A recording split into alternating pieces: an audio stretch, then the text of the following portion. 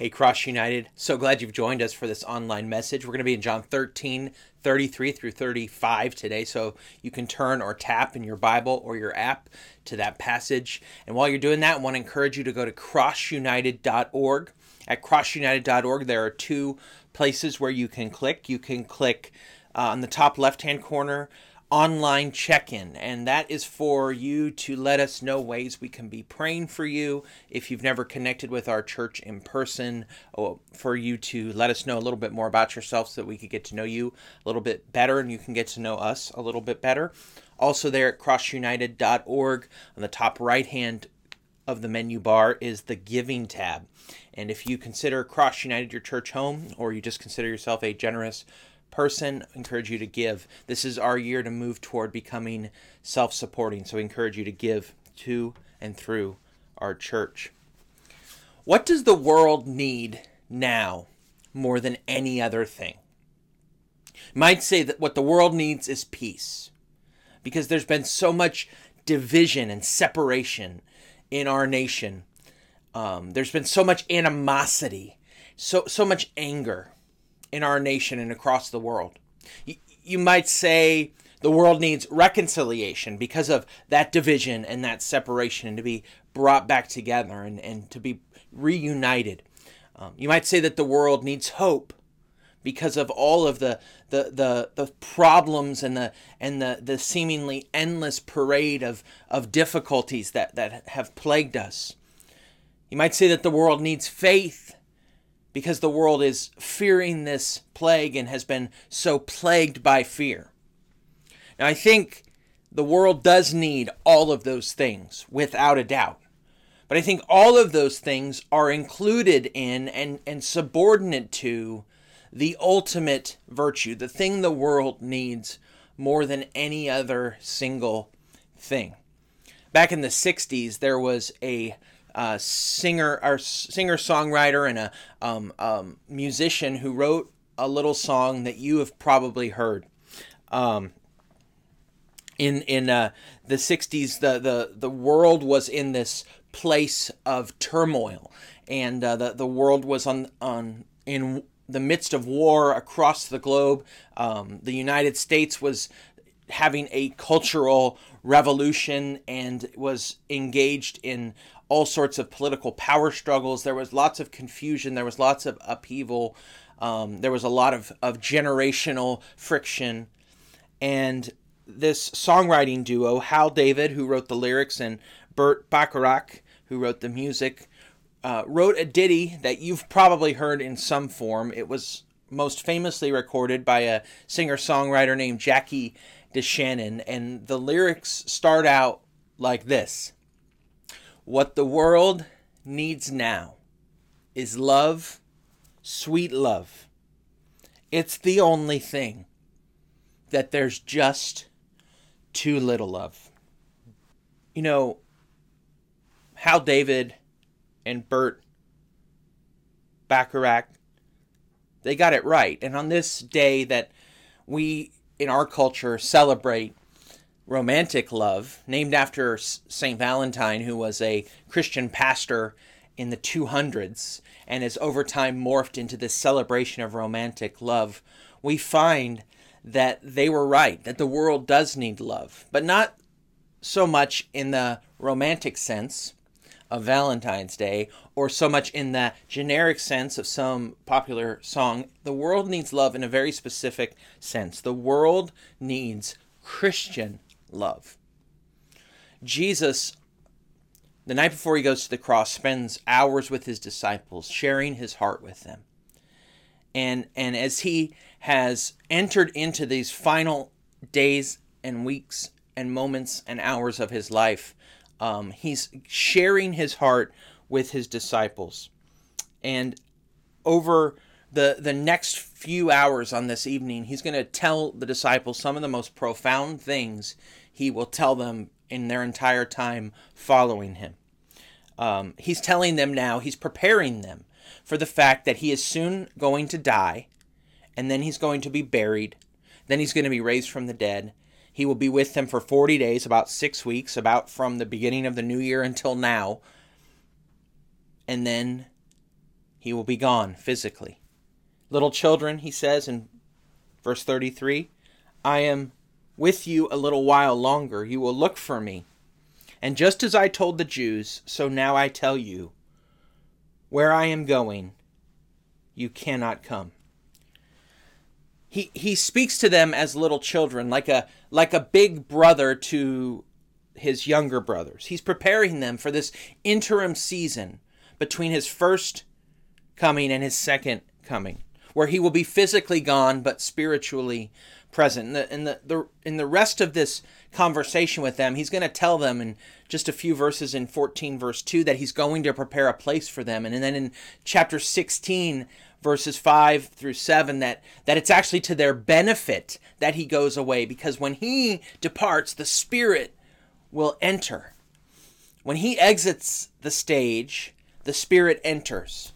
J.D. Greear, the president of our network of churches, wrote a little book called The Spirit Inside of You is Better Than Jesus Beside You. So Jesus is instructing them and preparing them for his departure. And his final instruction for them starts with this central issue. This central issue we saw last time in verses 31 and 32 is his heartbeat and his absolute passion for the glory of God. Now he's going to talk about something that's totally related, and that is his passion for the disciples to love one another. In our church, we talk about helping people find life like God intended by bringing them to God in wholehearted worship, bringing them together in authentic community through the cross of Jesus Christ, and sending them out on the joyful mission that God has for them in the world. Well, if wholehearted worship is ultimately to the glory of God, then authentic community is found in this command, that we would love one another. I give you a new command. Love one another. Just as I have loved you, you also are to love one another. By this, everyone will know that you are my disciples, if you love one another. John is obsessed with love. The word for love occurs 320 times in some form in the New Testament, this form of the word love. And over a third of them are in the writings of John, his gospel, his letters, and the book of Revelation. John is sometimes called the apostle of love. He is passionate about love. It's interesting because in the first section of the book, what we often call the book of signs, chapters 1 through 11 and 12, love doesn't occur that often. We see in John 3:16, of course, famously, that God so loved the world that he gave his only begotten Son.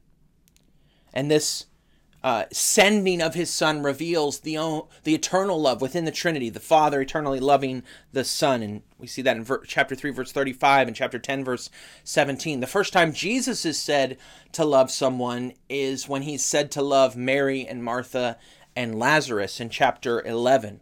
But then in 13 verse 1, the narrative pivots toward a special emphasis on love. Before the Passover festival, Jesus knew that his hour had come to depart from this world to the Father. Having loved his own who were in the world, he loved them to the end. And dozens of times over the next few chapters, we're going to see this word love occur over and over and over and over. So we might call this second half the book of love. Here we have the heart of Christianity. If the glory of God is our aim in wholehearted worship, then loving one another is our aim in authentic community. D.A. Carson says, here we find a truth simple enough for a toddler to memorize and appreciate, but profound enough that most mature believers are repeatedly embarrassed at how poorly they comprehend it and put it into practice. In this simple yet profound command, we see the answer to 3 questions about love. The first is this: how can we love?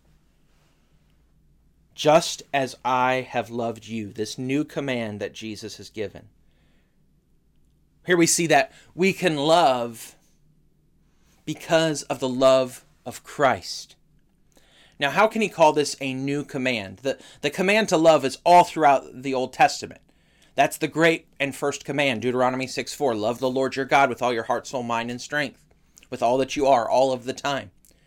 The command to love your neighbor, Leviticus 19:18, as yourself. Jesus calls these the first and second great commandments. So the command to love and the reality of love isn't alien or foreign to the people of God and to the Old Testament. So how can this be called a new command? For example, Jeremiah 31 verse 3. I have loved you with an everlasting love. Therefore, I have continued to extend faithful love to you. That's one of the most profound and important verses in the Old Testament. Here we see that God, the Creator, initiates and maintains a relationship of covenantal love with the world he made, and more specifically, with the people he chose. And what we see is that the command to love is new here in John 13, not because there was no love in the Old Testament, or that wasn't a major part of the Old Testament. Some have tried to say that the Old Testament is a God of wrath and the New Testament is a God of love. That's just not true. It doesn't do justice to the actual text like the one we just read. But the command is new in the sense that God is going to pour his love into our hearts through Christ and the Holy Spirit, so that we can truly love him and love one another. So that it's written and etched into our hearts. This love is new in the sense that Christ has accomplished the final and ultimate act of love, which then leads to us being able to love. Just as I have loved you, he says, you also are to love one another. John explains this in 1 John this way. Love consists in this, not that we loved God, but that he loved us and sent his Son to be the atoning sacrifice for our sins. We must first receive the love of Christ before we can love anyone else. How did Christ love us? Well, John 15:13, he says, no greater love has anyone than this, than to lay down his life for his friends. We can love because Christ loved us to the point of death, even death on the cross. And in his love, he, after his resurrection and ascension into heaven, he pours the Spirit of love into our hearts, as Romans 5:5 says. This hope will not disappoint us because God's love has been poured into our hearts through the Holy Spirit who was given to us. How can we love? Because Christ first loved us. Question number 2. Who should we love? Well, Christ clearly says 3 times, love one another. We are called to love our fellow Christians, and more specifically, the members of our nuclear church family, our local church family. Now, of course, we're called to love our enemies. In the Sermon on the Mount, Jesus makes that clear, Matthew 5:44. We're called to love other Christians and others as well, and people in the world and the community. But we're supposed to have a specific love for the members of our household. Galatians 6:10 says this, therefore, as we have opportunity, let us work for the good of all, especially for those who belong to the household of faith. The household was the unit of family unit of that day. It wasn't just what we consider a nuclear family, like father and mom and kids and a dog or whatever. It was an entire network of people, extended family and people who were part of the staff and all sorts of members of this group, this thing called the household. And we see the scripture describes the church like a household. And the word church is used 114 times in the New Testament. And most of those times, like 90% of those times, it's not referring to the big C, universal church, but to the little c, local church. And so we see that we should love the church with a capital C, but just like a father or a mother or a sister or brother who doesn't take care of their own household, but loves someone across town while their own kids go hungry, we would call that neglect. We must love the household of faith. This is not some sort of inward-focused country club type of mindset. But it's this. We're called to love one another like Christ loved us. This is how we know love. He laid down his life for us. We should also lay down our lives for our brothers and sisters. If anyone has this world's goods and sees a fellow believer in need but withholds compassion from him, how does God's love reside in him? Little children, let us not love in word or speech, but in action and in truth. The way we show that we love God and that we have received God's love for us is by loving our brothers and sisters.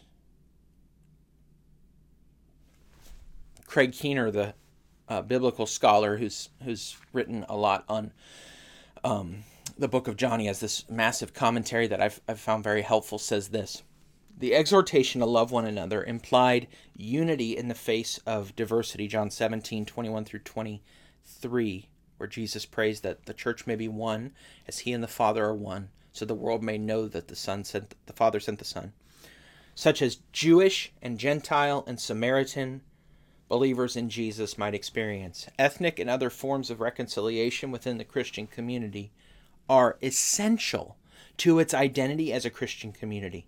Without such evidences, the world cannot see the character of Jesus. This is why every week you hear me describe the aspirational vision of our church.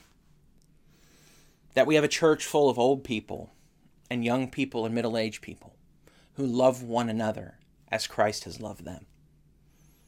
That we have a church full of Republican people and Democratic people and independent people who love one another as Christ loved them. That we have a church full of wealthy people and poor people and middle-income people who love one another as Christ loved them.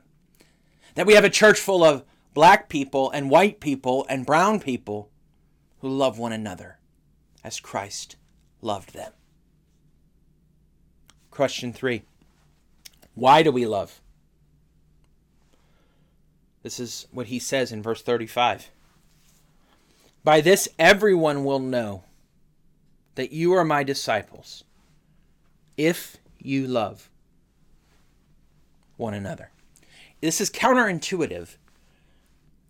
But what Jesus is saying here is that if we want to reach our community, we need to be the most loving church, not just toward our community, but toward one another. If we want to reach South Florida and Lighthouse Point and Pompano Beach and Boca Raton and Margate, Coral Springs, if we want to reach South Florida like God has called us to, that we must be a church that truly loves one another as Christ has loved us, so that the world and the community and people will look through the window and say, whoa, I want to be a part of that.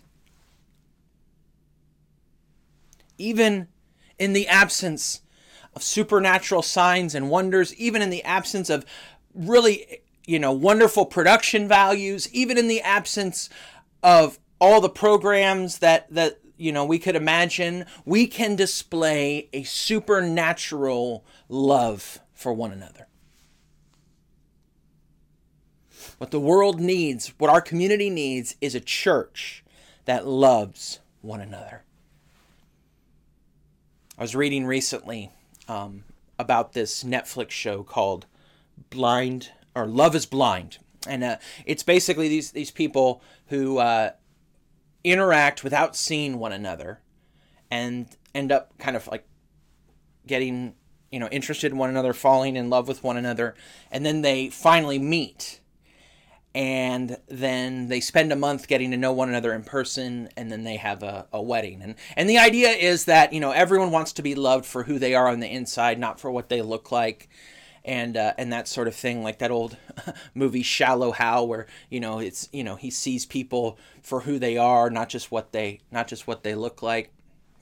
And I was reading this thing that was contrasting that idea with something G.K. Chesterton said. G.K. Chesterton once said, "Love is not blind. That is the last thing that it is. Love is bound, and the more it is bound, the less it is blind." And what he's talking about there is he's talking about this biblical idea of covenant. That we go into a relationship with our eyes wide open. We're not pretending the person is something that they're not. We're not pretending there might not be places of disagreement and friction. And we know that other things might arise in the future. But we go into it looking with our eyes open, with the eyes of the love of Christ, knowing that no matter what we see in that person's life, that we are bound to them in covenantal love. Because Christ went to the cross with his eyes wide open. He was not blind to who we were. He was not blind to what we looked like in our sin, in our shame, in our guilt, and our brokenness. Christ went to the cross in covenantal love for us, not because he didn't see what was wrong with us, but because he did see what was wrong with us. So as we enter into this next season as a church, and we see things in people that may be ugly or sinful or frustrating, let's love one another as Christ loved us, so that the world will know, so that South Florida will know that we are his. God designed us for life, an abundant life with him and with one another. But there's a problem.